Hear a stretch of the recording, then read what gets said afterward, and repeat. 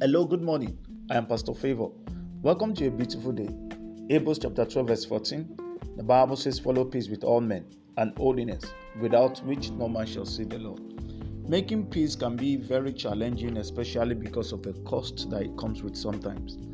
Biblically speaking, there are times we may have to let go of our rights, ego, position, and so on, just to ensure that we win the heart of the other party.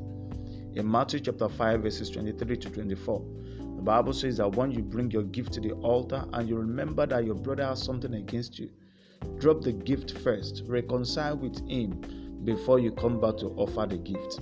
What surprises me there is that Jesus didn't say the person should come and apologize, but we should go and reconcile with them.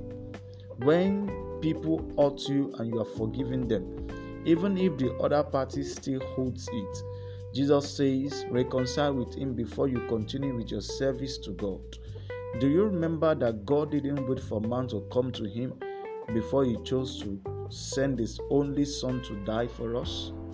I want you to think about this. It is well with you in Jesus' name. The grace to forgive and to be at peace with men is released upon you in the name of Jesus. Have a wonderful day.